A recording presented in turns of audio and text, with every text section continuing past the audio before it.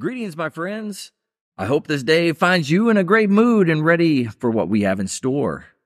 Welcome to the Lost Art Podcast, where we explore the ever-changing world around us by discussing those topics that are simply not passed to the next generation. The arts that just get lost. In store for you today, we have a military veteran that will tell his story in the segment called My Veteran Story. We will then explore what exactly a lost art is and why it's important to pass them along to the next generation in the segment, Getting Left Behind. We will have a question and answer segment where we discuss and answer listeners' questions and attempt to give our insight through our life experiences. Thanks again for tuning in. Now go grab that bourbon, light that cigar, and sit back in your favorite chair as we venture into a very first episode of the Lost Art Podcast, appropriately titled Top Left Corner, The Beginning. Hello, I'm Andrew Cox. I'll be your host and guide throughout the journey that we are about to take. A little about myself. I'm a 25-year Marine Corps veteran. Spent the majority of my time in the band. That's right, in the band. I've been around the world performing for presidents, kings, queens, high-ranking officials, and millions of people being ambassador for the United States. I've also had the pleasure of being a coveted drill instructor, where I spent my time training the next generation of Marines. I've had the opportunity to be a Marine Corps water survival instructor and a Marine Corps martial arts instructor. I was deployed with the 1st Marine Division Band, where we served as a heavy weapons platoon. With the amount of time I spent in the Marine Corps, I've gotten some incredible stories, and I'm sure we will get into many of them moving forward in the podcasts to come.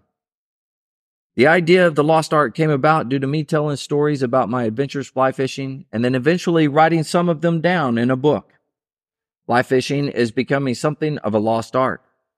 No longer is fly fishing being taught to the next generation, well, not like it used to be in the earlier decades. With all the electronic devices, you can sit and play a game about fly fishing and never leave the comfort of your own home. But what you can get out of being out in nature and learning how to catch that elusive fish will be something that you just can't grasp fully unless you are physically doing it. After discussing how the art of fly fishing is being lost, I got to thinking about other lost arts. The art of changing a tire on your car, for example. Something fairly small, but it doesn't become useful until you are on the side of the road, in the middle of nowhere, with no cell service. The lost arts is what this podcast is all about. There's one thing that is for sure getting lost, and that is our veterans' stories. Many times our veterans can sit around and tell story after story with fellow veterans, but when it comes to family and friends back home, it is more difficult to tell those stories. I wanted to find a way for those veterans to tell their story and it be recorded for their friends and family so they can understand the things that they did in their career. So this brings us to the first segment, My Veteran Story. I have the distinct pleasure of introducing our guests for the very first episode, Dave Kile, Gunnery Sergeant retired. Dave Kile is originally from La Crosse, Wisconsin.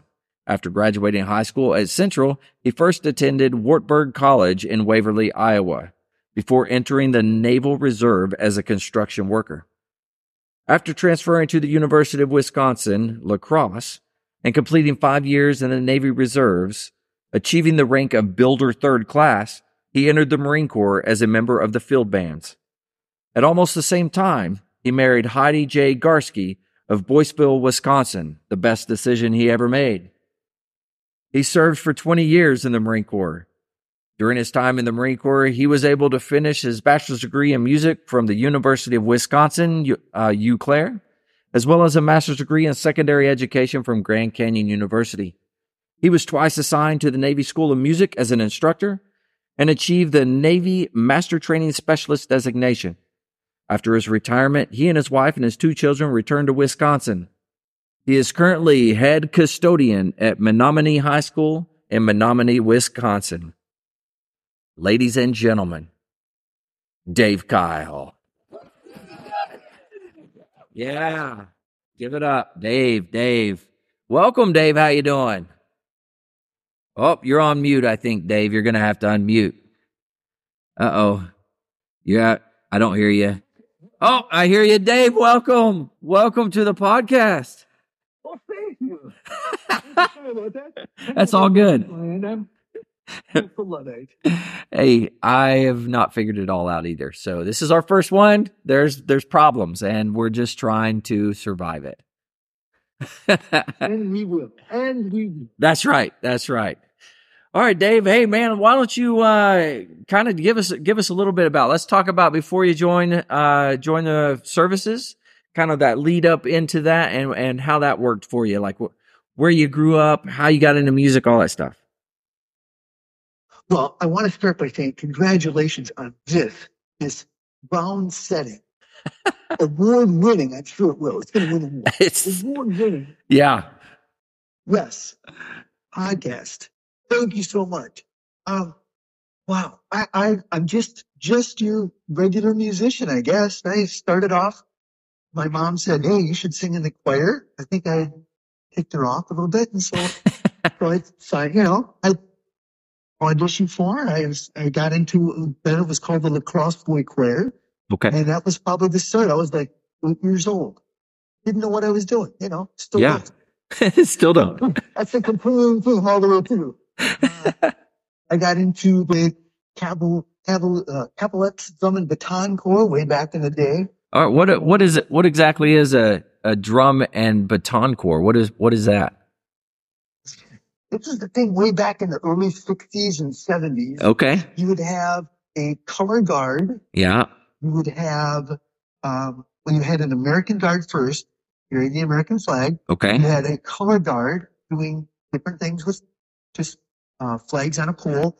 Then you had the baton corps, and literally those little 22-inch sticks. Yeah. Those sticks with the rubber tips on either end, and they'd have 14 or 15 of those girls throwing those and twirling them around. Okay. And then you'd have a drum line, and I was in the drum. I was the glockenspiel player. Ooh, glockenspiel. For those that don't know what a glockenspiel is, that's the bells. The bells that go ding ding ding ding. Yes, but you only play with one hand because you literally have this thing strapped to you in front. All the weight of the bells is going right down into your crotch, basically. And you hold it with one hand and you play with the other. Oh. So yeah, you're not playing anything really difficult. You're playing twinkle twinkle, basically. You can't even play chopsticks because you only have one stick. Yeah. Very nice. So yeah, which is right my speed. I mean, that was perfect for me. I should have just kept with that. Yeah. So, and then I got up into the Blue Stars Drum and Bugle Corps. Okay. And I get done with high school, and I have no idea what I'm doing. I had no real ambition to do anything other than play music. And I wanted to teach music because that way I'd still be around music. So went to Wartburg College, basically because they were the only college that sent me something. So I was like, yeah, all right, I'll go there. And ran out of money at the end of the first year because it was a private school. Thought, well, I got to do something. And not only that, but my dad had been a CD in World War II. And I thought, well, that's good. And that way I could learn a trade. Maybe I'll join the CD reserves. That's a good idea. I can learn a trade in case something happens and I can't play it, or worse yet, I just suck at being a musician. And because someone's always got to hit it, So I joined them and got sent off to Navy boot camp, San Diego. Okay, tell me about your experience there at boot camp. Let's get into some of those. So this is 2 June 86. I still remember that day. Okay. That was my join date. 2 June 86.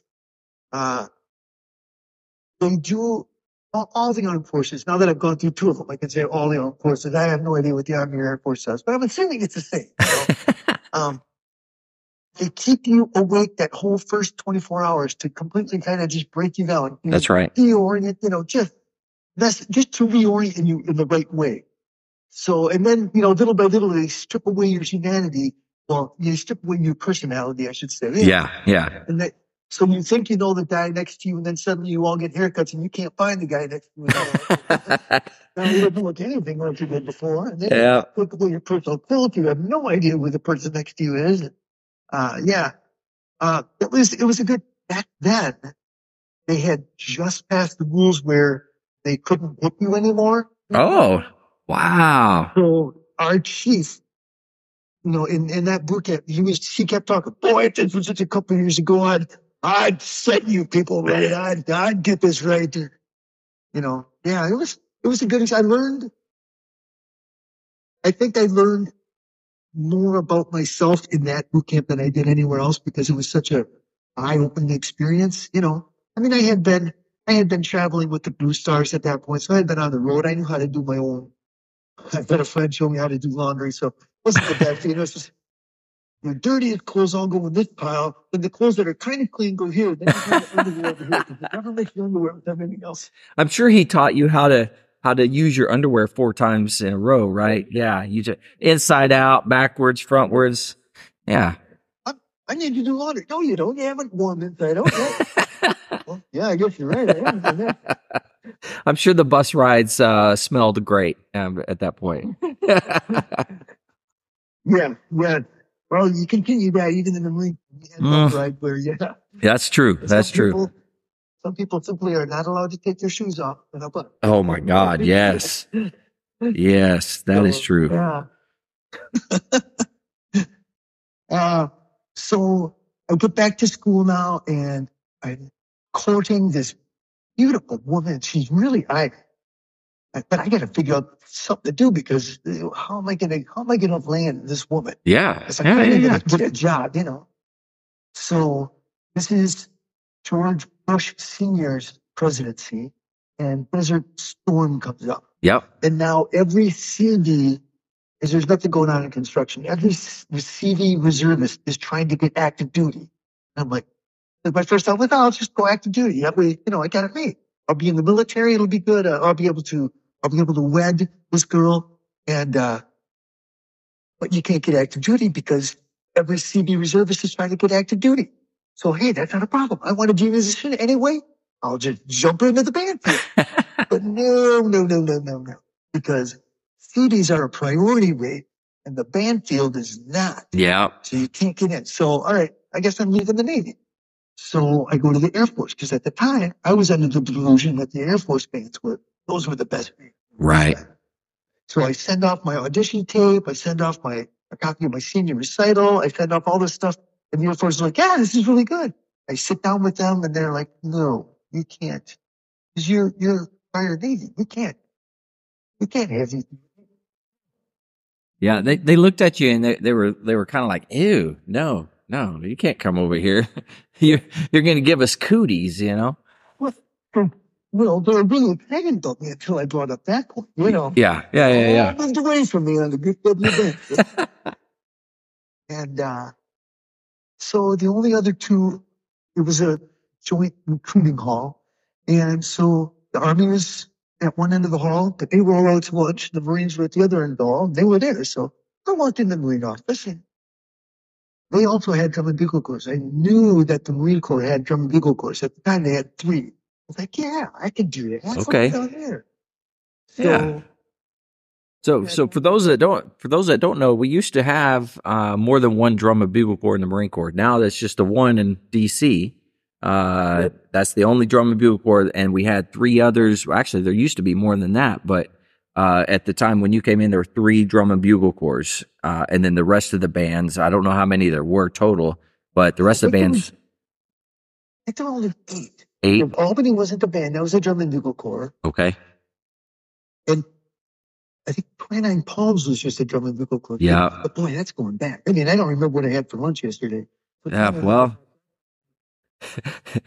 Yeah, I understand. Sometimes I can't remember the person sitting next to me what their name is, so I completely relate to that. All right. So yeah. So I went and joined the Marine Corps, and then that allowed me then to propose, and she foolishly accepted. Okay. Yeah. Yeah, like I said before, the best decision you ever made.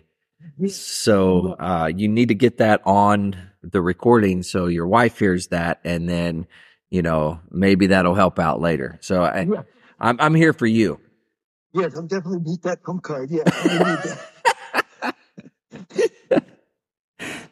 So went back to boot camp again in San Diego. Now, when I was there the first time, the Navy and the Marine Corps were right next to each other, and they kept joking in the Navy boot camp.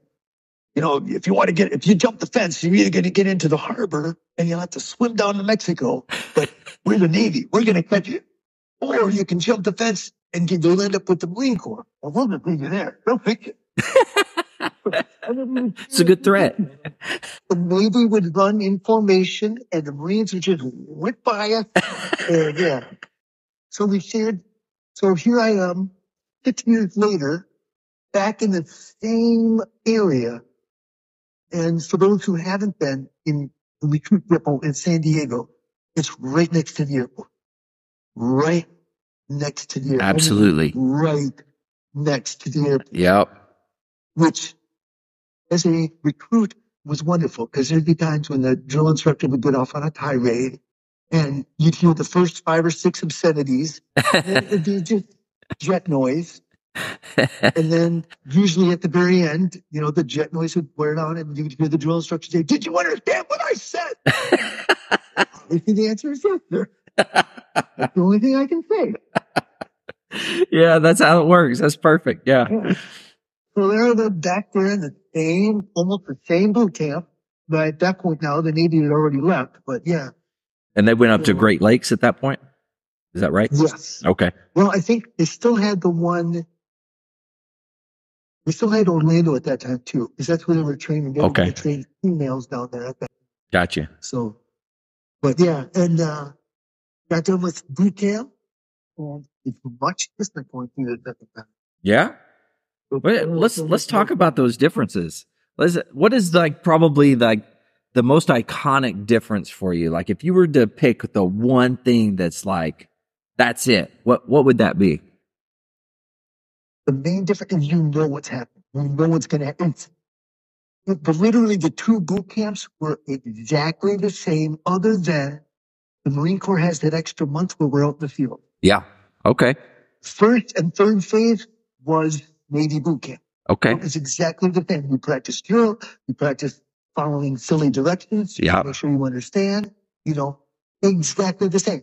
Uniform inspections, making sure you understand how to make a pump. Mm-hmm. Literally, the fire watch, same thing. Yeah. So going through it a second time, the biggest thing was there was no real surprise. Oh yeah, they would use new words. Some of the directions were a little bit different. We never did island hopping. Yeah. Oh yeah, island hopping. Let's tell the people what island hopping is for those that those that aren't in the military. What's island hopping? Well, island hopping is a method of training. Yes. Where it's basically like a physical punishment, and you go from one little all around Marine. Well, San Diego, I'm sure it's the same way in Arizona. It is. I remember that now. They have these little workout pits. Yeah. All full of sand. Full of sand, right? Yeah. And in Arizona, fire range also. Oh, yes, nice. Even better. Yeah, a little kick. So you go to one area and you maybe do 50 push-ups and 25 sit-ups or whatever. And then you get up and you march to the next one. Yeah. And you do it again. Yeah, and yeah, then yeah. you go to the next one. And maybe this time you do something strange like carry your buddy or something. Just a new form of punishment. Whereas in the Navy, they would call it mash. You would get mashed, which is make a sailor hurt. Okay. I like that. Yeah. And, I think I'm going to go to work tomorrow and use that one. And we were training there. We didn't have M16s. We had the old M1 Grands. Uh-huh. Yeah. Oh, yeah. The firing pins. But, and we would stand with them at arm's length for, as long as we could. Yeah. And then you'd be told how weak and pathetic and pitiful we were. And then you switch to the other arm. And, Yes, absolutely. Those are fun games. Those are fun games. I used to do that. I used to do that with a pencil. You take them and you hold a pencil out and you just hold it there, like with 2 fingers. And you'd be surprised how fast people crumble, and they're like, I can't hold my arm up. And it's pretty funny. It's pretty funny. When I went through boot camp with the Marines, I had basically it would be a cousin's husband. Okay. One of my cousins, her husband was a drill instructor in one of our sister platoons. Oh, nice. Okay. Same company, yeah. And he would come over and he would have to give me crap on a regular basis. Absolutely. But, Yeah. And so, That's what family is for. Yeah.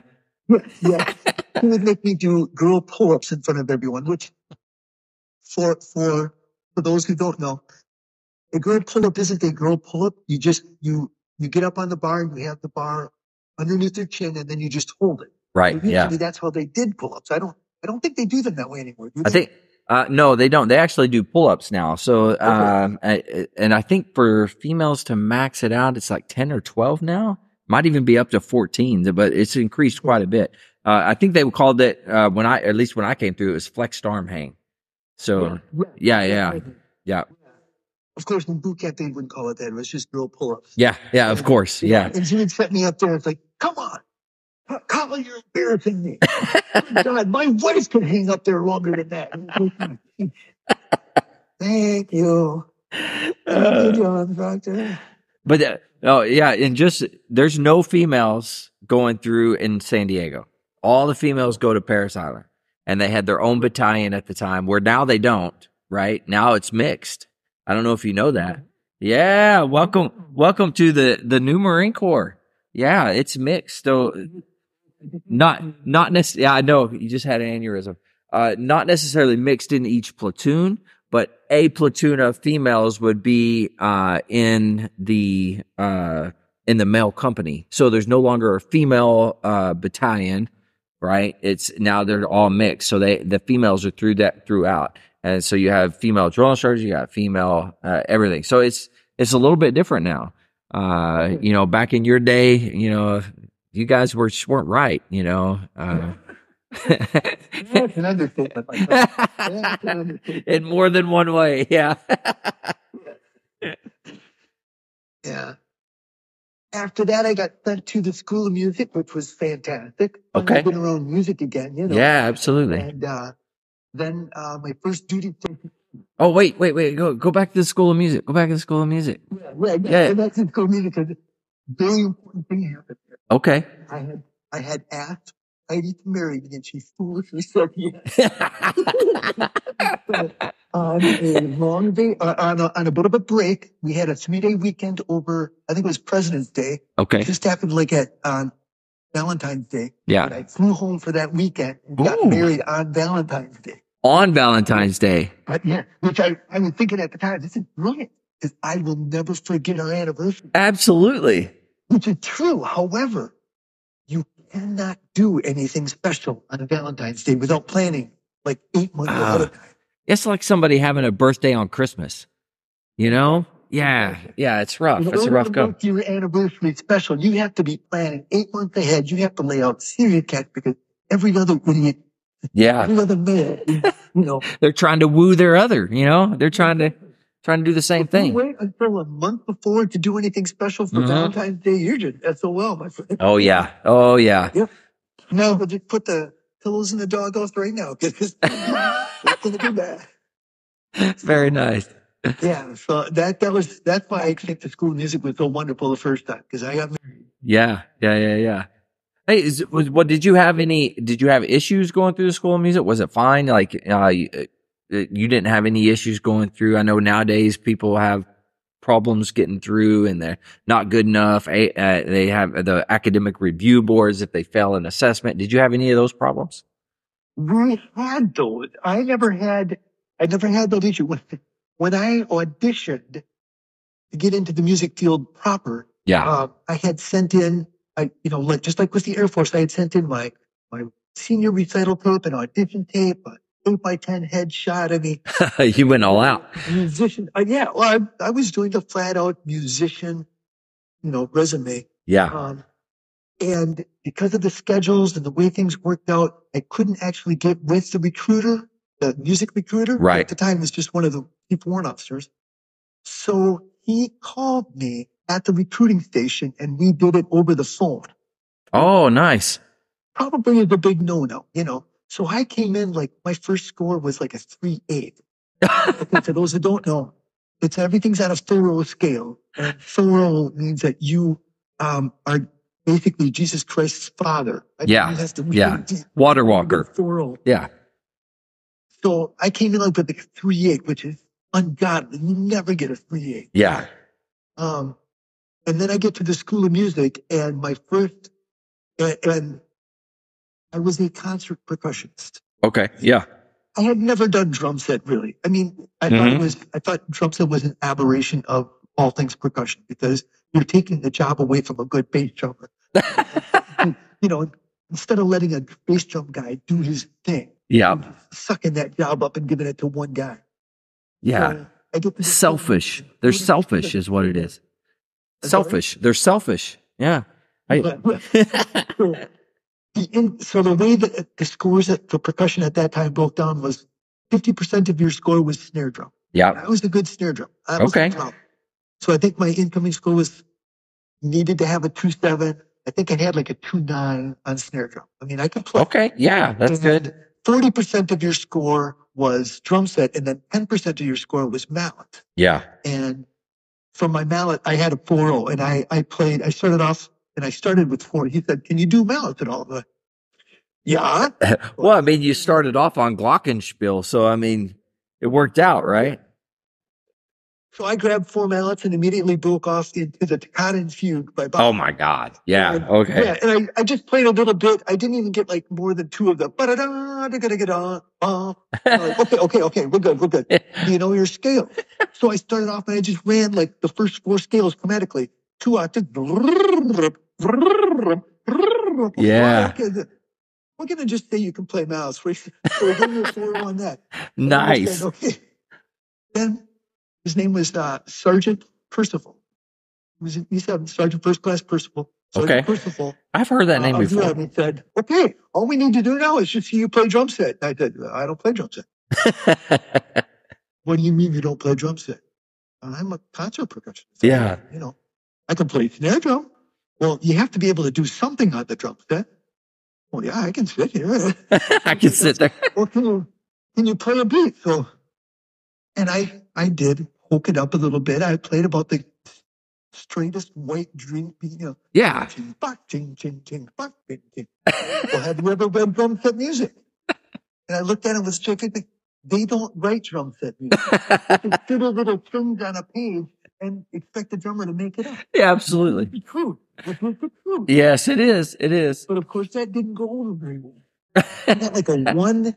I think he gave me a 1.4 for my input for drum set. You know, good. That's pretty good for like don't know a drum set at all, and 1.4. That's good. That's good. So my overall audition score came out to, I think it was a 2.1 or something like that. Oh my God. When I come in with a 3.8, yeah, 2.1, you know, the warrant officer was under review.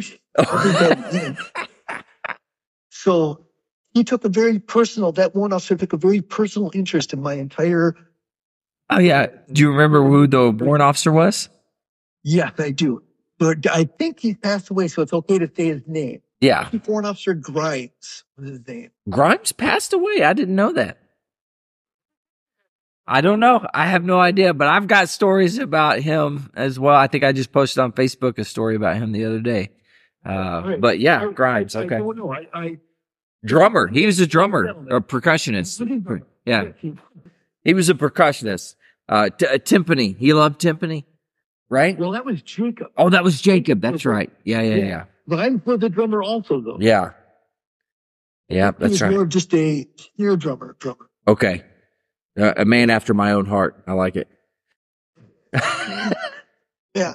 So we get up to our F1. Back then we took 2. I think they still do an F1. They still do 2. They don't call them F1 and F2, but yes, there's two midterm and then the final is what they call it now. Yeah. So our midterm, our F1, I needed to get a 2.5, and everyone was very concerned about it. Well, the mouth was a portion problem. Snare drum wasn't a problem. That was going to be a bit of a concern. Yeah. It was the fall of no, it was the spring of the year. And we are playing, it's Friday night. Our F1 is on Monday morning. And Friday afternoon, we're screwing around playing football. Nice. And I get tackled by my friend Dan Smackle, who tackled me. And I thought at the time maybe he broke my ankle. Oh no. It wasn't. It was just a not even a sprain, just a strain. But it was enough where, I was pooping purple thumbtacks. Monday morning comes this F1 and I've got to pass it. Yeah. Like I've got a chief foreign officer who's breathing down my neck telling me I've got to pass. Or else, Right. Yeah. it's going to go bad for everybody. So, but I did. I passed I had a 2.55, so I passed and then some, Yeah. But, and then I graduated with I don't even remember what I had for my F2, but I Did you get that? Did you get that infamous 3.0 that everyone? Nah, I didn't either. I wasn't even close. My drum set was abysmal still at that point. Yeah. Yeah, they did not appreciate one, my mallet playing, because I was not a mallet god like you are. So they did not appreciate it as much. And drum set was just, I could play church music. That's all I could do. I couldn't do anything else. So, yeah, they in fact, I got kicked out of jazz band, like big band. Who was it? Master Guns Michelson. So he was up front leading the big band and, teaching us and stuff. And he had me sit down, and it was so bad that he tells me, "Hey, you gotta go back and see your instructor and don't come back." So I was the extra drummer that was in there. So he sent me away, and that was it. They never put me back in there. So, let's just say I didn't learn how to play with a big band after that. That was it. They didn't even trust me. I didn't learn anything in the big band classes either. I was the other two people that I was assigned to be in big band with. One of them is now Master hired Leon Alexander. Alexander. Yeah. Who's just a god. Yeah. Ridiculous. Yeah. What was the other guy? He was a Marine who had marched Blue Devils and had come from, I can't remember his name now, but he had come from Denver, Colorado area, and he had played, he was really seriously good. Those two would sit on drum set, and one would start the tune, like halfway through, he would start standing up, and the other one would fit in, and they were like seamless. Really? And they were ridiculously good. The Marine couldn't find middle C on a piano if it was marked with red lights and landmines on the other note. He couldn't do it, But boy, that guy could play drum set and snare drum. Oh, that's funny. Yeah. So I got to sit down on the drum set once, and it was Scott Johnson, Bennery Sergeant Johnson. Okay. He was leading the ensemble, and we got done with the song, and he said, Kyle, why don't you go back to playing Bye? It sounds real good. Nice. At least you had something to fall back on, right? Like, that's good. That's good. So, yeah. But, that's cool music. Oh, they call it the School of Matrimony, and you did get married. Now, granted, you did not get married to another Marine or sailor, or at that point in time, soldier, but you did get married there. So that's the School of Matrimony for me. Yeah. That's right. That's but right. I didn't follow the normal way. I never did anything normal. Yeah, well, that's okay. There's nothing wrong with that, So after the school, then where did you go? We went first to Harris Island, South Carolina. From one boot camp for the other. That was my first duty station. Yeah. Which was, in retrospect, a perfect spot. I mean, it was small. It was a tight band. There's nothing to do in Beaufort. It's 45 minutes away from Savannah and an hour away from Charleston. There's nothing to do. So on a Friday night, you'd run into the rest of the city, all at the Walmart. We'd all be walking around the Walmart with our carts. You'd go to Denny's for coffee. I didn't have coffee, but we'd all go to Denny's for coffee. The band was really tight because there was nothing to do. So the families knew each other. We'd have big I don't want to say parties, but parties. We'd have big parties. Yep. Yeah, it was a wonderful place for our first duty day. Okay. Nice. Yeah, I like it. My son was born there. It was perfect. And so while you were there, do you remember like who the command was? Like who did you have there? My first band officer was Tommy Anderson. Oh, no kidding. Officer Anderson. And we had Hoffman. Okay. Joe Hoffman was our, what was Because there was drum major or EBL, right? Enlisted band leader or drum I major. couldn't remember the term. EBL. Yeah. And then Ricky Hazelgrove was the drum major. Okay. Ricky, if you get the chance, if he's still around, you need to get him on. Who is it? Say it one more time so I know. Ricky Hazelgrove. Ricky Hazelgrove. I think he still lives down in South Carolina. He was an old school drum major. Okay. I like it. With a heavy Southern accent, he would always say, "All right, I gotta direct the national anthem. I don't know why those some bitches want the national anthem, but I gotta play it. Now, you just ignore my 5/4 measure in the middle of that there. You know what's coming. I know what's coming. I can't fix it, so fuck it. I have to do it with it." Yeah, I'm gonna give applause. By and large, yep, there we'd be in the middle of the national anthem, and there's come a 5/4 measure, and you just have to kind of look away at that point for a little while. Put yourself back on it, you know. Yeah, you get there eventually.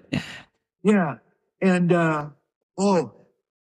Hoffman was the EBO, and he was a bit of a music perfectionist. Okay.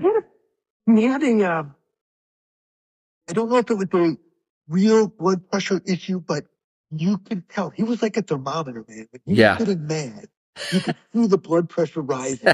And when it got to like his chin, you started sweating. And when it got to his nose, you knew someone was going to get something thrown at him. Yes, absolutely. There would be a baton flying, or Yeah, a stand, or a chair, or someone was going to get. absolutely. So let's hold on. For all these young guys, right? All these young Marines are coming through. They're in the band, right? They don't quite grasp the concept of a enlisted band leader getting pissed off. Because I remember my first duty of 29 Palms, where I was at, gunning Beeman. I don't know if you know Beeman. Beeman's a great guy. I love Beeman. He's out there doing great things on ships. He's all over the world. He's doing good stuff. But I remember him throwing stuff at us, and I was like, oh my God. He made us play the glockenspiel or the bells, right? But he got, all right, here, you're going to have to play the flute parts. And I'm like, flute parts? I can barely play the thing at all. So here I am playing the glockenspiel, trying to play the Stars and Stripes solo on bells like I know what I'm doing. It was horrible. Every paddle that we went and did, like patriotic opener, right? Everyone that we did, yeah. Here I am trying to figure out bells. I'm like, yeah, I got nothing. I don't know how many times I got my ass chewed by him. It was amazing. It was good though. It was good. I learned a lot. Yeah. I think, I mean, we were coming off of a major change in the military when we were coming in. Because literally, it wasn't that long ago that they would take a junior enlisted into a small room and literally beat them until, you know. Yeah. That had just been eliminated. And so them, they thought they were so, I remember Hoffman saying, "You're so lucky that I'm not whoever his EBO was." They would put us in a straight line and just punch us if we made a mistake. And I'm thinking, holy crap, this is a flying band, right? It's not. I mean, I knew the Marines were all about combat, but not during rehearsal. And I imagine these guys are Vietnam vets, right? Yeah. Yeah. Were, Yeah. And then we had, we had a new one come in who had just gotten Larry Francis. Okay. Who had drum major? Okay. Just finished the stint with the President's Own. Oh, yeah. Okay. So assistant drum major up there. Yeah. Okay. Yeah, he was the drum major up there and then got Yeah. moved down to see us. And, Gotcha. yeah. And he had been a drill instructor a couple times and he was there when I left. And then we just got at that point, WO1 Jacobs. And now Jacobs makes his entrance. Okay, I got it. Okay. Yep. That's where I first met him, yeah. So Jacobs is a percussionist, right? Not a drummer. He's a percussionist who loves timpani. Yes, why timpani? I have no idea, but it's freaking crazy. Whatever. God bless anybody that can play timpani.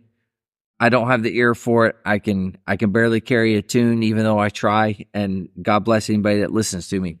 But he loved timpani, man. He wanted timpani on everything. I'm like, man, I can't do timpani to save my life. Yep.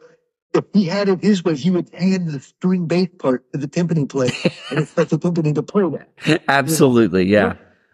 Which I could do. I mean, for one of my senior recitals as a undergrad, I actually did a tuba solo on timpani. Are you serious? Yeah, you could do it. We'll refer to it as the agile pedestrian, where you sit down and you're literally like an organist, man, moving your feet around. That's amazing.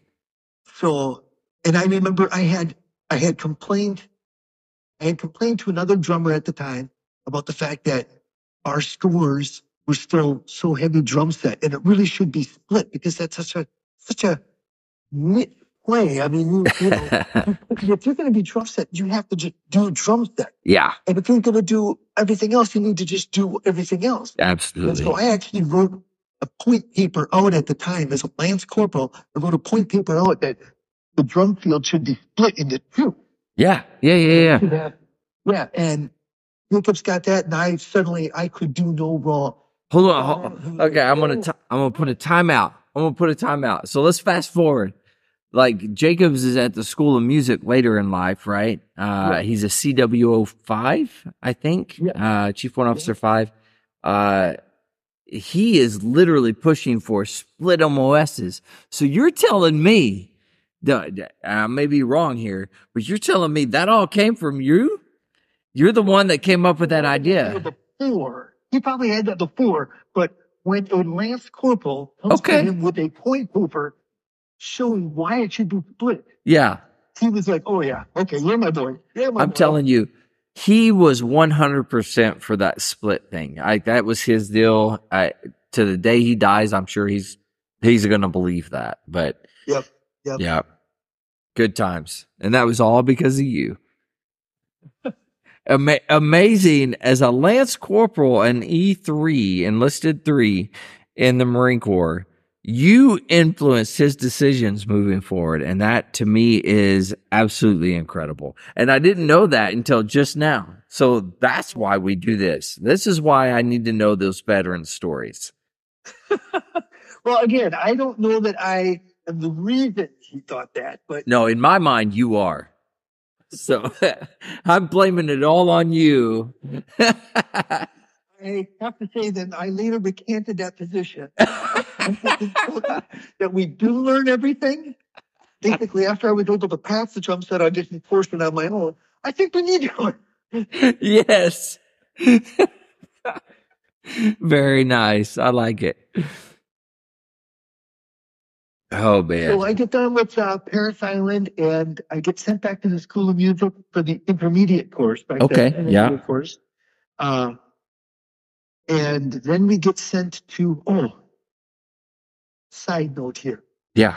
I get sent to the intermediate course. My wife goes home to Wisconsin. It's been 6 months, and you can't get housing, you know. Yeah. My wife is tough. Let me just say, she's tough. She comes from a farm family. She's tough. Oh, yeah. Yeah, absolutely. She thinks she's having a flu or something like a flu. Okay.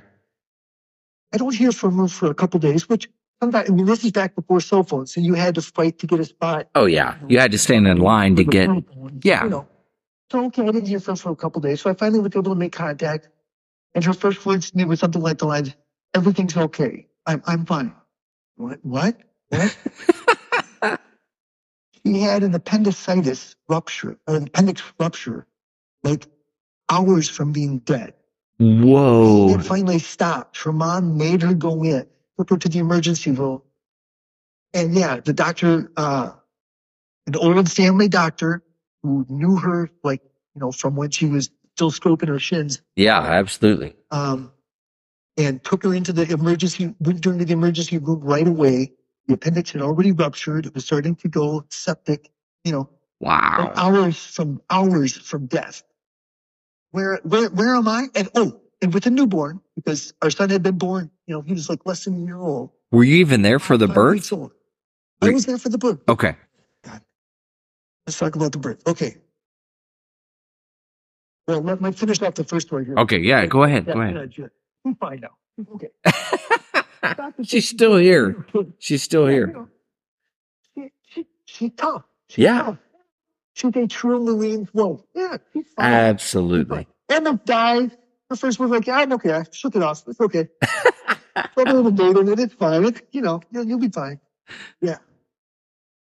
So again, no, this was way back in the day when you basically should have put in to have a pregnancy. You should have signed that shit.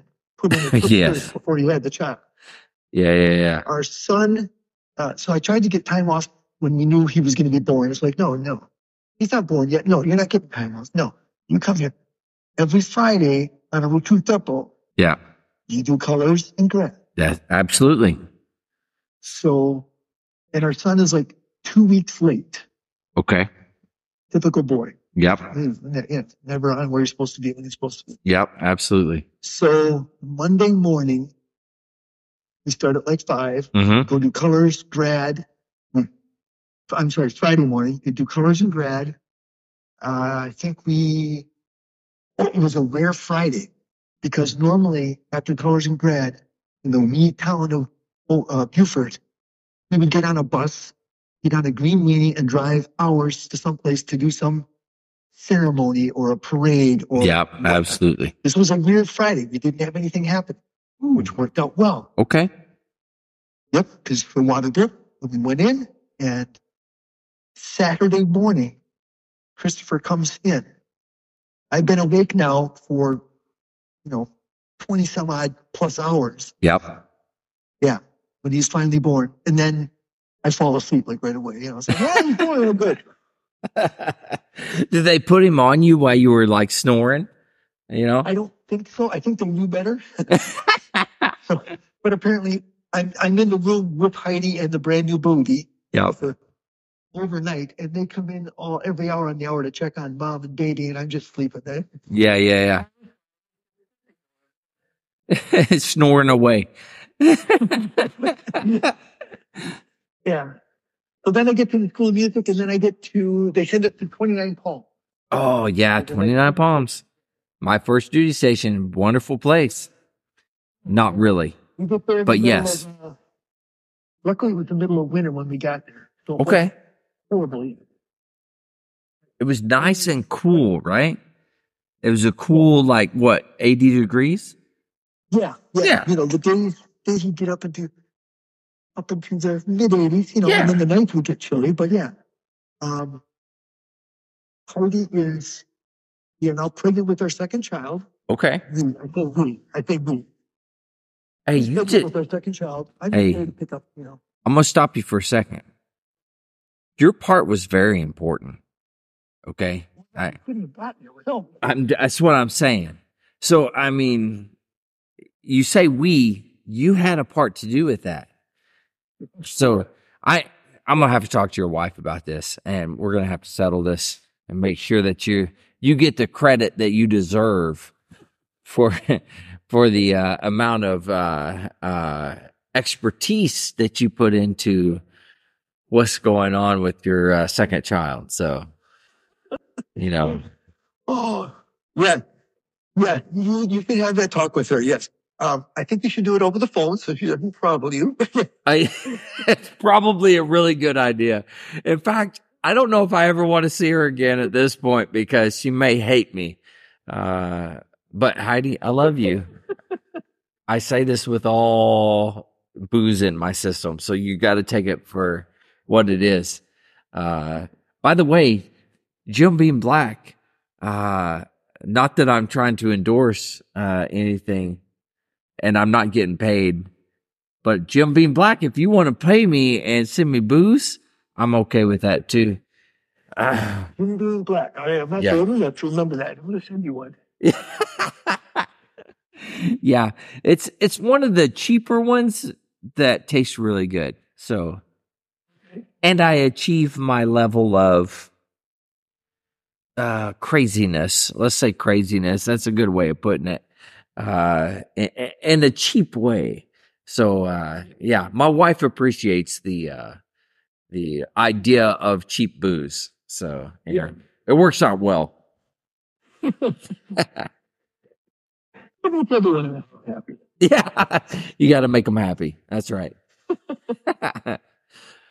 All right, so 29 Palms, right? You have your second child at 29. I arrived there in February. Uh-huh. The family arrives there in February, and we get the household shipment comes in, and like 3 days later, we're gone. Okay. I'm gone. So my wife with a newborn child, pregnant, very pregnant. I go off to do the Mardi Gras parade. Of course. Which isn't a single parade, but yet, for those who don't know, Mardi Gras is a week long of marching to at least one, usually two, sometimes three parades in a day. But not just any parade. You're talking like 3 and 4 hours of standing up in a parade that moves like 20 feet at a time. And sometimes the parades cross paths, right? So you can't, you have to wait for the one parade to go, and then the next parade goes, and you got the police standing there kind of directing traffic at this point. Yeah. And you got crowds that have been drinking from the week before, standing like 6 inches off of you on either side. Yeah, absolutely. And they're nuts. You know, they've lost their minds months ago, and that's why they're still in New Orleans. And but so there's my wife, pregnant with a newborn kid, trying to. And what, a 2-year-old as well? Christopher was probably 16, just a month, a year old. Okay. Megan hadn't been born yet. Yeah. Okay, I got you. He's like 6 months pregnant. Yeah. Yeah. And I said, well, I don't even know the music. Well, you better hurry up and learn it. Yeah. Oh, good. Okay. Yeah.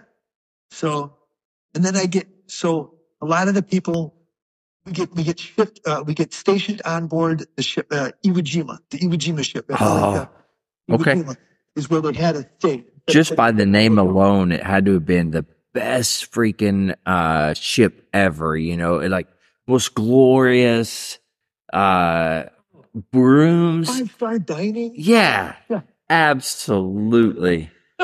Yeah, you know, there's nothing like unit love when you're sleeping 4 people high. And hot racking at that because yeah. And a lot of guys, you know, of course, you're in New Orleans for Mardi Gras, so a lot of them are going out at night and drinking, and then the next day the parades get harder and harder to do when you've been drinking. Yeah, so I never leave the ship because first of all I'm terrified, and second of all I just don't drink. So what rank were you at this point? One, just to go off so I can say I did the Mardi Gras. I walked up and down the street a little bit. Yeah, okay. I bought a Mountain Dew and I went back on the ship. And yeah. So at this point, you're what, E4 corporal? I think I had actually made sergeant. Okay, so you're a sergeant at this point. Okay. All right. And you don't drink, and you still don't drink, right? No, I don't drink. No. God bless you.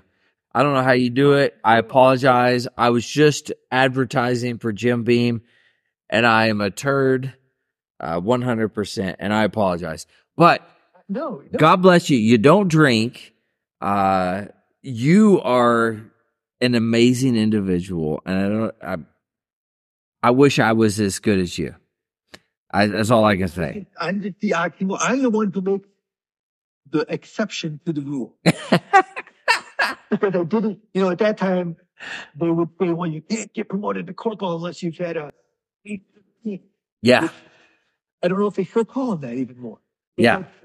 Page 11 was what, so they changed it. Page 11, not 13. It's page 11. Yeah. Yeah. So, yeah. So, and I never had one of those. I've only had one. And guess who gave it to me? Grimes. Your boy that loved the Tiffany, he told me, like, yeah, you suck. You're not getting promoted. Have a nice day. And I was like, okay, well, that sucks. But yeah, here I am. Hey, I made it though. I made it through. You are as far up the ladder as you can get, my friend. Yeah, I know. And thanks to you, because I got to actually be under your tutelage there in, what was it, San Diego, right? Yeah, Marine Band San Diego. And you got to slap me around a little bit. It was good. It was good. I enjoyed it. Exactly what you were doing. I just made sure you were on bass drum, that's all. Yeah, well, somebody had to. Oh, no, yeah. Then after that, we went to San Diego. That was my next band with San Diego under what's the band officer there? Was it? Well, Harris was there. Chief Warrant Officer Eddie Harris, who's down in Texas somewhere now. Okay. He's still kicking alive and doing well. Right, Harris? But yeah. And then can't even Bennett. Ross Bennett was our EBM. He passed away. Okay, Ross Bennett. Okay. I can't remember all the other people there, but yeah, that was the first time. And then I got so I had been meritoriously promoted to corporal and sergeant. God dang, man. Good for you. And I had finally picked up staff sergeant, and I put in for the staff degree completion program. I didn't know that. Are you kidding me? I was accepted to that. So and at that point, you get to choose your college, and I'm like, oh, this is fantastic, man. I could go to Eastman. Yeah. I could go to Juilliard. I could pick any college as long as I could get, And this was for your master's? Or was this for your bachelor? So this was my bachelor's, though. This was Okay. I got you. I had like 5.5 years of college, and I was 13 credits short of getting my degree. Yeah. And I thought, well, at 13 credits, I should be able to get that done in 18 months. And so I looked all over the place, and I sat down with my wife, and we talked about where to go. At the time, the drum set guy in Eau Claire, University of Wisconsin, Eau Claire. I said it completely wrong. I said Eau Claire. It's Eau Claire? It's Eau Claire, but that's... All you Wisconsinites, is that what you call them? I don't know. I apologize. Wisconsinites. I did say, the only reason I said Menominee right is because you let me know about, what was it? Oh man, I'm drawing a blank. Help me out. The Muppets. Menominee. Bum, bum, ba-da, Menominee. Yeah. That's the only reason I know that. Everything else I probably screwed up 100%. So I apologize to all you Wisconsinites. I think I said that right. If not, I'm drunk. You'll forgive me. I forget his name now. I got a chance to learn under him. His son is a musician out in New York. In New York? Ron Keyser was the band instructor at Eau Claire. And it's a really good program. Yeah. Solid music. Plus it was home. Yeah. So we came home for 2 years. So, okay. Real quick, I apologize. I hate to interrupt you. But Staff Degree Completion Program is a program for staff NCOs to be able to go and finish whatever degree they have. So they leave the Marine Corps, go out to whatever college that they're going to go to, and then they finish their degree. And then at that point, they go wherever the Marine Corps says this is where you're going to go. Right. Okay. Yep. My payback tour was to go to the School of Music as an instructor. Yeah. That was fantastic. And I okay. was a music theory instructor. Okay. Spent time there, and I was able to get into the School of Music system. Uh-huh. I was finally able to, being in the school, I was able to practice enough I was able to get my 3.0 so that I could come back and be an instructor. Okay. So we got to pause. Okay, 3-0, right? 3-0 is it's this elusive number that just fucking exists. I'm solitized. I'm saying bad words. It's this number that exists that if you get this super number, then you are God's gift to musicians, right? That's how I look at it. Like, the 3.0 is not quite God's gift, but it's like professional level. Okay, professional level. We'll go with it. Okay, 3-2, God's gift. Okay, I'll take that any day of the week. All right, so you got the elusive 3-0. So you're the professional musician that can come back and instruct at the School of Music. Yeah, yep. And so from there, they sent us right back to San Diego. You went back to San Diego. How many times? The Kyle Cox team joined. Is it really? You have got to be kidding me. So you've okay, so this is your second trip back to San Diego. And you finally meet the absolutely insane and stupid crap. What was it then? Staff Sergeant Cox. I had to really think back. It's been a hot minute, and I'm drunk, so I apologize.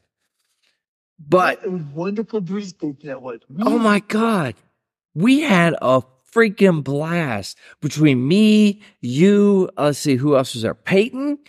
Let's see who else was there. Studer, that's right, Studer. Yeah, and then you had who was the Master Price? Master Price, right? Wasn't he there? Yeah, well, Master Sergeant Price. See, now, because it was Master Sergeant Price, and then we lost our warrant officer, and Price became the acting. The acting. Yeah. And then I got moved up because I was doing. Yep, that's right. To the band master. Yeah. Yep. Bad thing for that one. Whatever, you did a fantastic job, man. Acting band master, and I tell you that was a stressful time. Just because you did that for how long? 6 months? I'm sorry. How long did you do that? 6 months? Oh, gee, I think it was about 6 months. Yeah. Then we got in. Paradise came in. Yeah, Paradise. Yeah. Yeah, and he was able to. Yeah. And then also we got an actual band officer with Davis, who I'm actually currently with and who I like to give a hard time every single day. And I'm sure he's going to listen to this podcast right now. And sir, just so you know, I'm coming to work tomorrow and I'm giving you shit. 100%. I'm going to give you shit tomorrow. I don't know what for. I'll figure that out when I get there. But it's going to happen, you know. Still got a little bit of time. That's right. I can sleep on it. You know, I can sleep on it. There's enough there. Trust me. There's enough there to give him shit on. So we're good. That was idyllic. That was fantastic. That was a great time. Oh my goodness. So for those that don't know, like Dave, right? You were the small ensemble leader, is that right? Okay, so Dave is the small ensemble leader. I'm the drum major for the band. And you talk about fun. We had Peyton as the enlisted conductor. Peyton is a 6'6", 240-pound, freaking massive individual that you don't want to carry. I can tell you that right now. But he played piccolo. Oh my God, he was incredible. You look at his hands, right? Like if he's playing piccolo and you put it up to his mouth, you couldn't see the piccolo because his hands were so big. But the most beautiful, just glorious sound just resonates. Yeah. 800 notes in a battle tune. Yes. Amazing. Okay, so because this was the time I got to serve with Dave, and Dave, I love you, but you make me so mad. Okay. I do love you though. I walk into the rehearsal hall and you're playing, I think it was Vibes, if I'm not mistaken. And I'm like, oh my God, like, who is this dude in here freaking just wailing on these vibes, like playing these chords that I'm like, I don't even know what the heck to call them, right? It's just amazing. And I walk in and I'm like, what are you doing? And he's like, oh, I'm sight reading.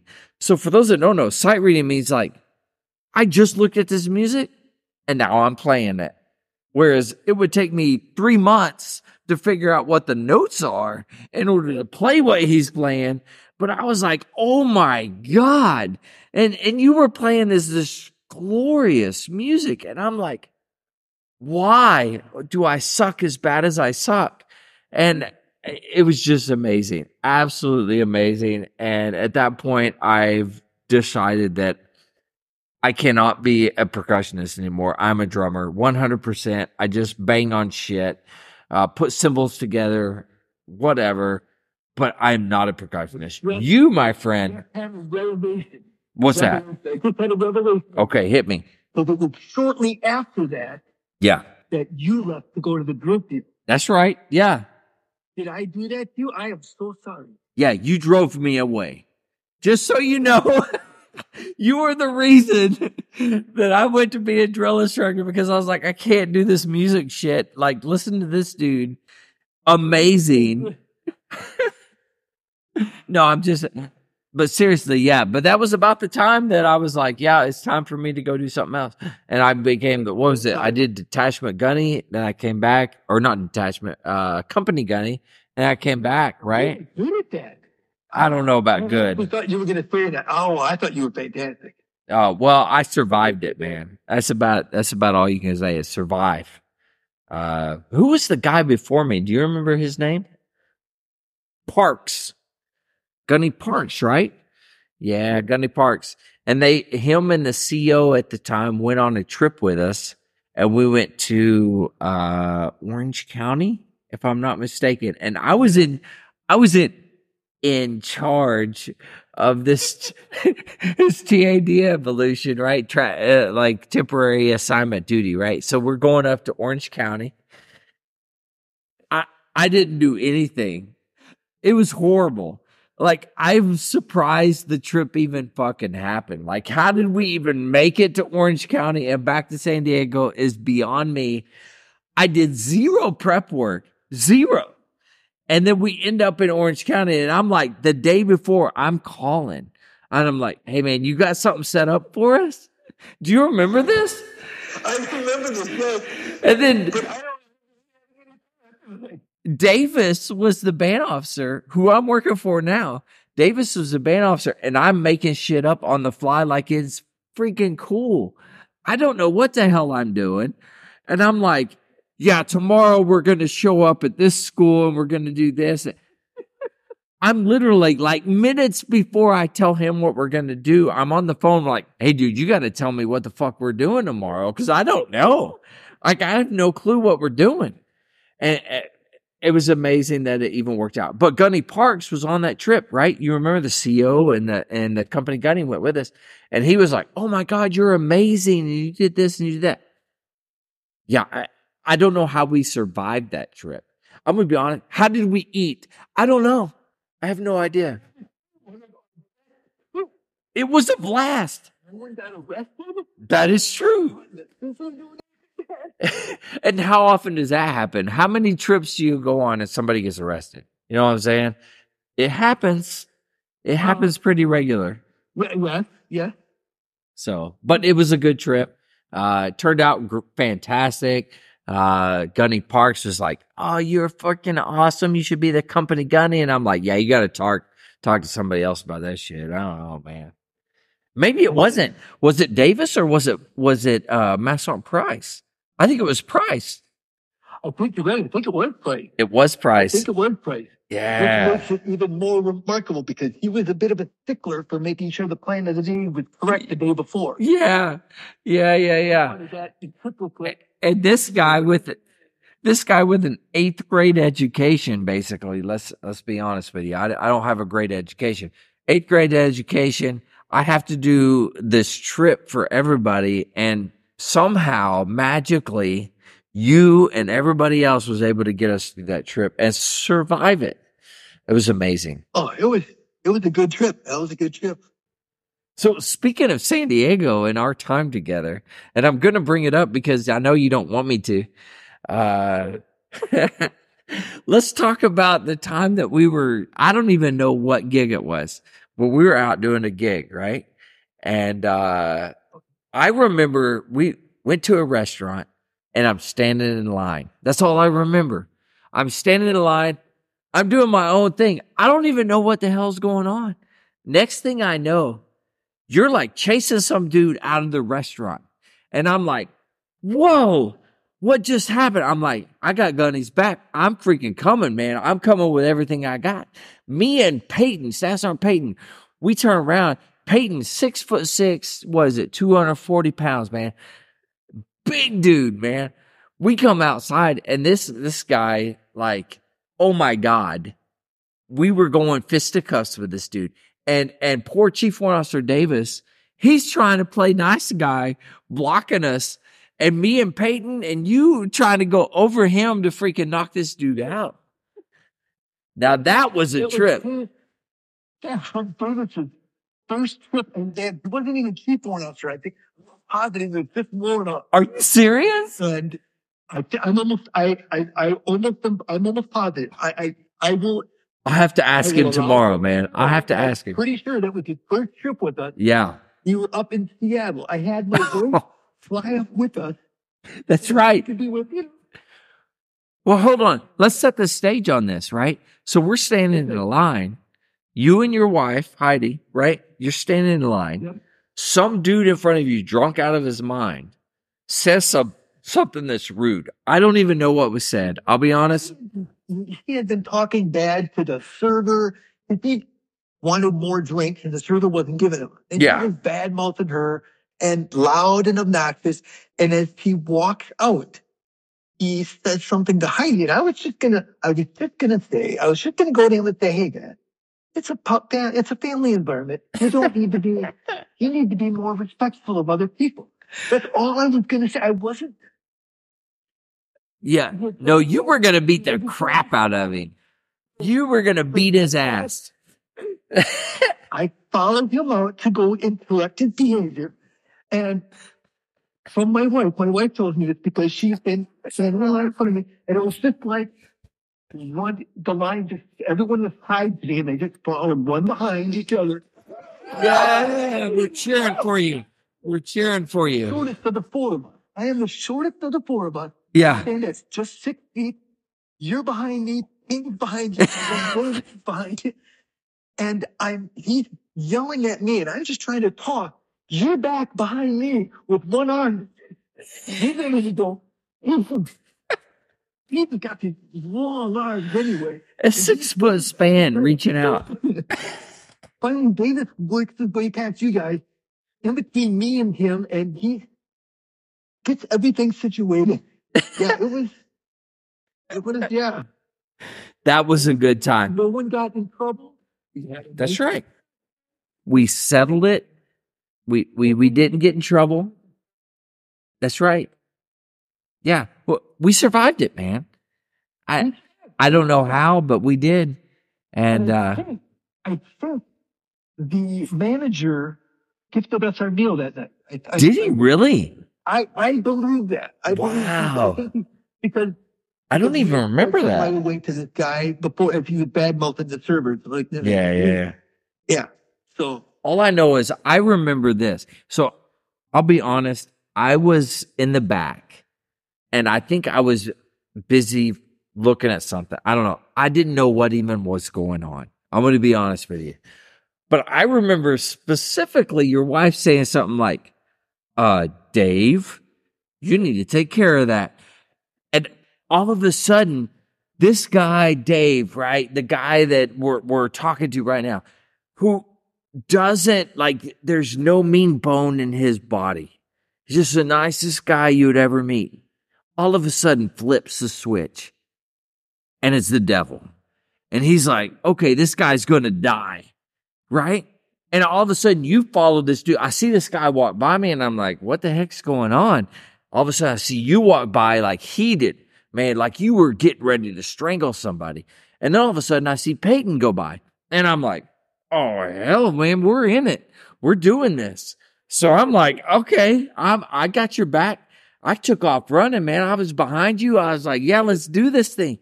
I know David still tells the story. He's like trying to hold Peyton back, trying to hold me back from punching this dude. And oh my God, it was absolutely ridiculous. And one of my favorite stories ever, man, ever is you. You and your wife and this dude that we don't know who the hell he is, but he is so lucky that we did not attack this dude and actually hurt him. Like, I don't know. It was absolutely priceless. One of the best memories I'll ever have. I remember the next day, I think it was you, but didn't tell Studer that, oh yeah, Dave got thrown. And Studer he was more of the old school Marine. You know? Yeah. Yeah, you go on a trip, you're supposed to get charged. You're supposed to get in jail. Yeah, you know. But no one expected that of me. I was the guy who didn't swear even. You know, I was the guy who got more done by saying, oh, poop. Yes. And it's like, oh, that catches more people. Even to this day, that's who you are. What did he just say?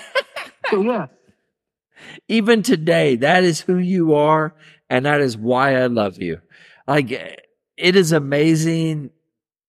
I am one of the most foul-mouthed individuals. When you think of Marine and cursing like a sailor, let's just say sailors don't curse as much as we do. But you, my friend, incredible. I don't know how you do it.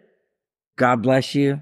You're a saint, and you put up with our crap for an incredibly long time, which was amazing, and I appreciate put you. Up with it. I loved it. I thrived in it. It was fantastic. I'm telling you, if it wasn't for you, I probably would have lost my mind. I'll be honest with you. No, you kept me sane. You're freaking fantastic, dude. I appreciate it. No. We all helped each other out. We all worked through it. It was good. It was a good time. It was a good time. Yeah. All right, man. Hey, we're going to have to wrap this portion up, but here's what I want to do. I want to come back to you, right? So episode number 2 is going to be from San Diego on. All right. Cause we're going to have to talk about some stuff, right? Like I left, I was out and I got to know what you did. And everybody listening, everybody wants to know where in the heck you went and what you did. So they're all on the edge of their seats. They are on the edge of their seats, whether they know it or not. And you know what? If you're listening right now, you better be on the edge of your seat. If not, I'm coming to your house and I'm going to fix it. Literally really with anticipation over what will come next. That's right. As it should be. But here's what old Western where will he get out of the well? Do we need where's Lassie? Where's Lassie at, you know? Good times. Good times. Tune in now to find out. Yeah, I know, right? Man, that's how we keep them coming back. And now I know why they did it. Now I know. This is podcast number 1. You need to come back to figure out how this story ends. It may be crazy. I don't know. Dave Kile, out there, man. He's one of a kind. You'll never find anybody like Dave Kile. I love you, man. If it wasn't for you, I would have lost my damn mind. I don't know. I would not have survived. I appreciate everything that you did. You're a great man. We're going to come back though, right? So after MCRD San Diego, unless you have more on San Diego when we get back, which is fine. I'm sure there's other shenanigans that we were involved in at some point in time. But so we got San Diego, and then we're going to move on from there. And what exactly, where exactly are we going from there? So we can get everybody excited about where we're going from here. Then we go back to the School of Music. Okay. And you get tired from there, and then the whole thing becomes weird. Okay. And he tried to retire. Okay. We love weird. This is a new podcast, but if you didn't know, we love weird. And we're all about it. So we're going to move on to the second part. Is that okay with you? Because we're going to come back to you, I promise. And you're the man. We have literally, I think like 20 minutes left before this thing tells me we can't go anymore. So we're going to move into the next section. Is that all right? Yeah, please, and I am sorry that I took up that much time. No, this has been fantastic. This is why I'm doing this. Like, because I promise you sitting with your wife, your kids, you're probably not going to tell these ridiculous stories on a regular basis. And these are the things that your family needs to know about you. They need to know how crazy you really are. So in the future, they know how to deal with you, right? Let's be honest. That's the truth. We're not hiding microbes from anybody. Everybody knows. At least me and you, between the two of us, are crazy is enough that everybody can laugh at. So it's good. It's good. And I love book picnics. This is the kind of picnic I love. Yeah. I like it. Okay, so we're going to transition real quick. We're going to go to the next part, right? So lost art, right? I wrote a book, and if I had my stuff working the way it should, there'd be like this awesome little snippet of an advertisement of my book. But it's okay. I suck and I can't figure out how to work my stuff. We will in the future figure it out though. But the lost art. So when you think about lost art, right, there's so many things that are just getting lost as we move forward in time. Like, what types of things do you find, where you're up in Wisconsin, right? So what do you see up there that's getting lost and not being passed to that next generation? Yeah, I have been trying to think of this for a couple of, everything is getting lost. I mean, and I don't know, we call it lost. Yeah.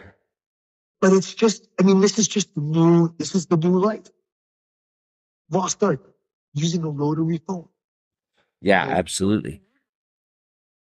For those that don't know, that you had a dial and you put your finger in the little thing, you went around and then it went back around and that was like number 7. And then next is number 5, right? Next is number 7. You had to turn that dial and it went all the way back. Absolutely. Yes. And people don't know that. No, we're changing a title reference. It's perfect.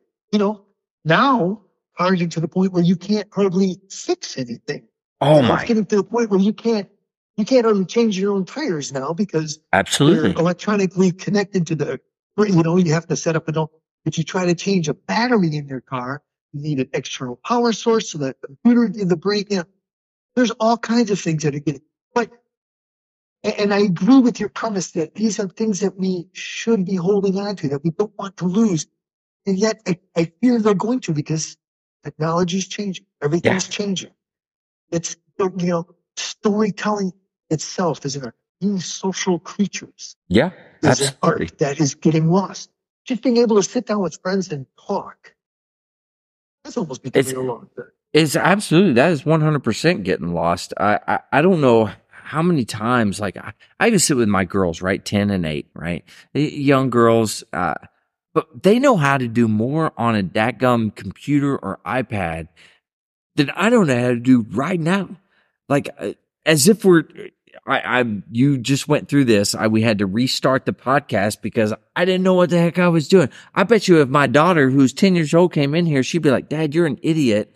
All you gotta do is push this one button and all of a sudden everything worked.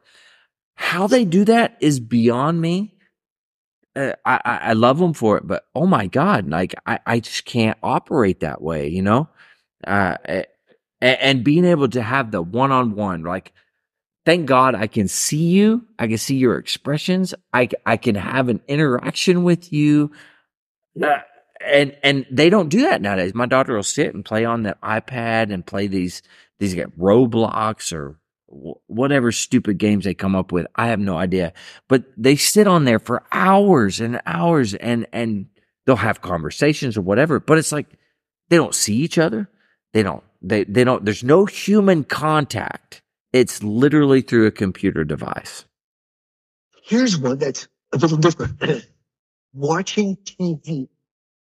How many people actually sit and watch? Everybody now, when you sit down and watch TV, they got a computer, they got a phone, they're doing that, and other thing. And the computer, the TV program's going on, but they're busy doing other things. That's almost becoming a lost art. I mean, absolutely. And luckily they force you to turn the phone off when you're in the movie. That is true. That is true. They get mad at you, by the way, if you turn your phone on and it's a bright light that messes up the movie. They get mad at you. I learned. Yep.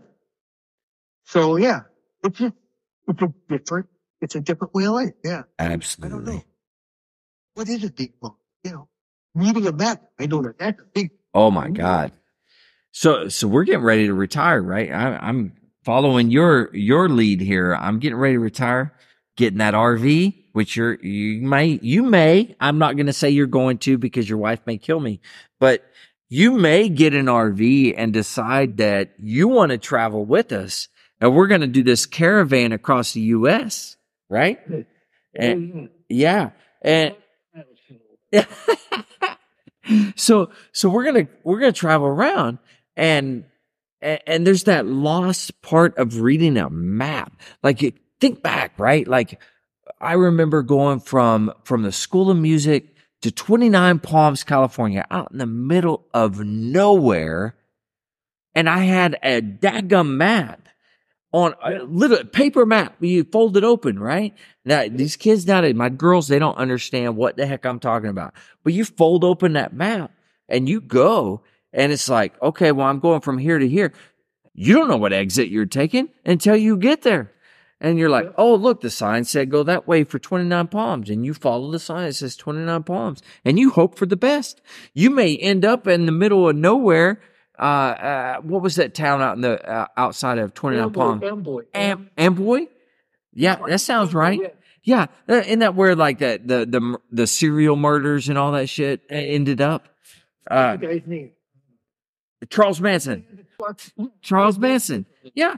So we're driving out there. All I know is middle of the desert, this dude with a swastika on his forehead that killed a lot of people, and we're driving through there. That's all I know. And you get gas. Absolutely. When the next gas. You never know. You may make it. You may not. And if you don't, you're screwed. That's right. What is a cell phone? Yeah. I tell my girls now, I'm like, we didn't have a cell phone. What do you mean you didn't have a cell phone? I said, we had like phones in the house. And if you didn't have anything else, that was it. That's all you had. I remember growing up. Now, you're older than I am. I don't mean to throw that out there, but you are. You are older than I am. I learned it, yep. Yeah. And I'm telling you right now, like, you look at, I had a pager. A pager, the little thing, somebody dials a number or whatever, and then it comes up and you're like, oh, I got to call that number back. Who is that? I don't know. I don't know who it is, but I'm calling them back. It's important. That literally could have been a payphone on the side of the road. Where Charles Manson's chasing them, right? You never know. You never know.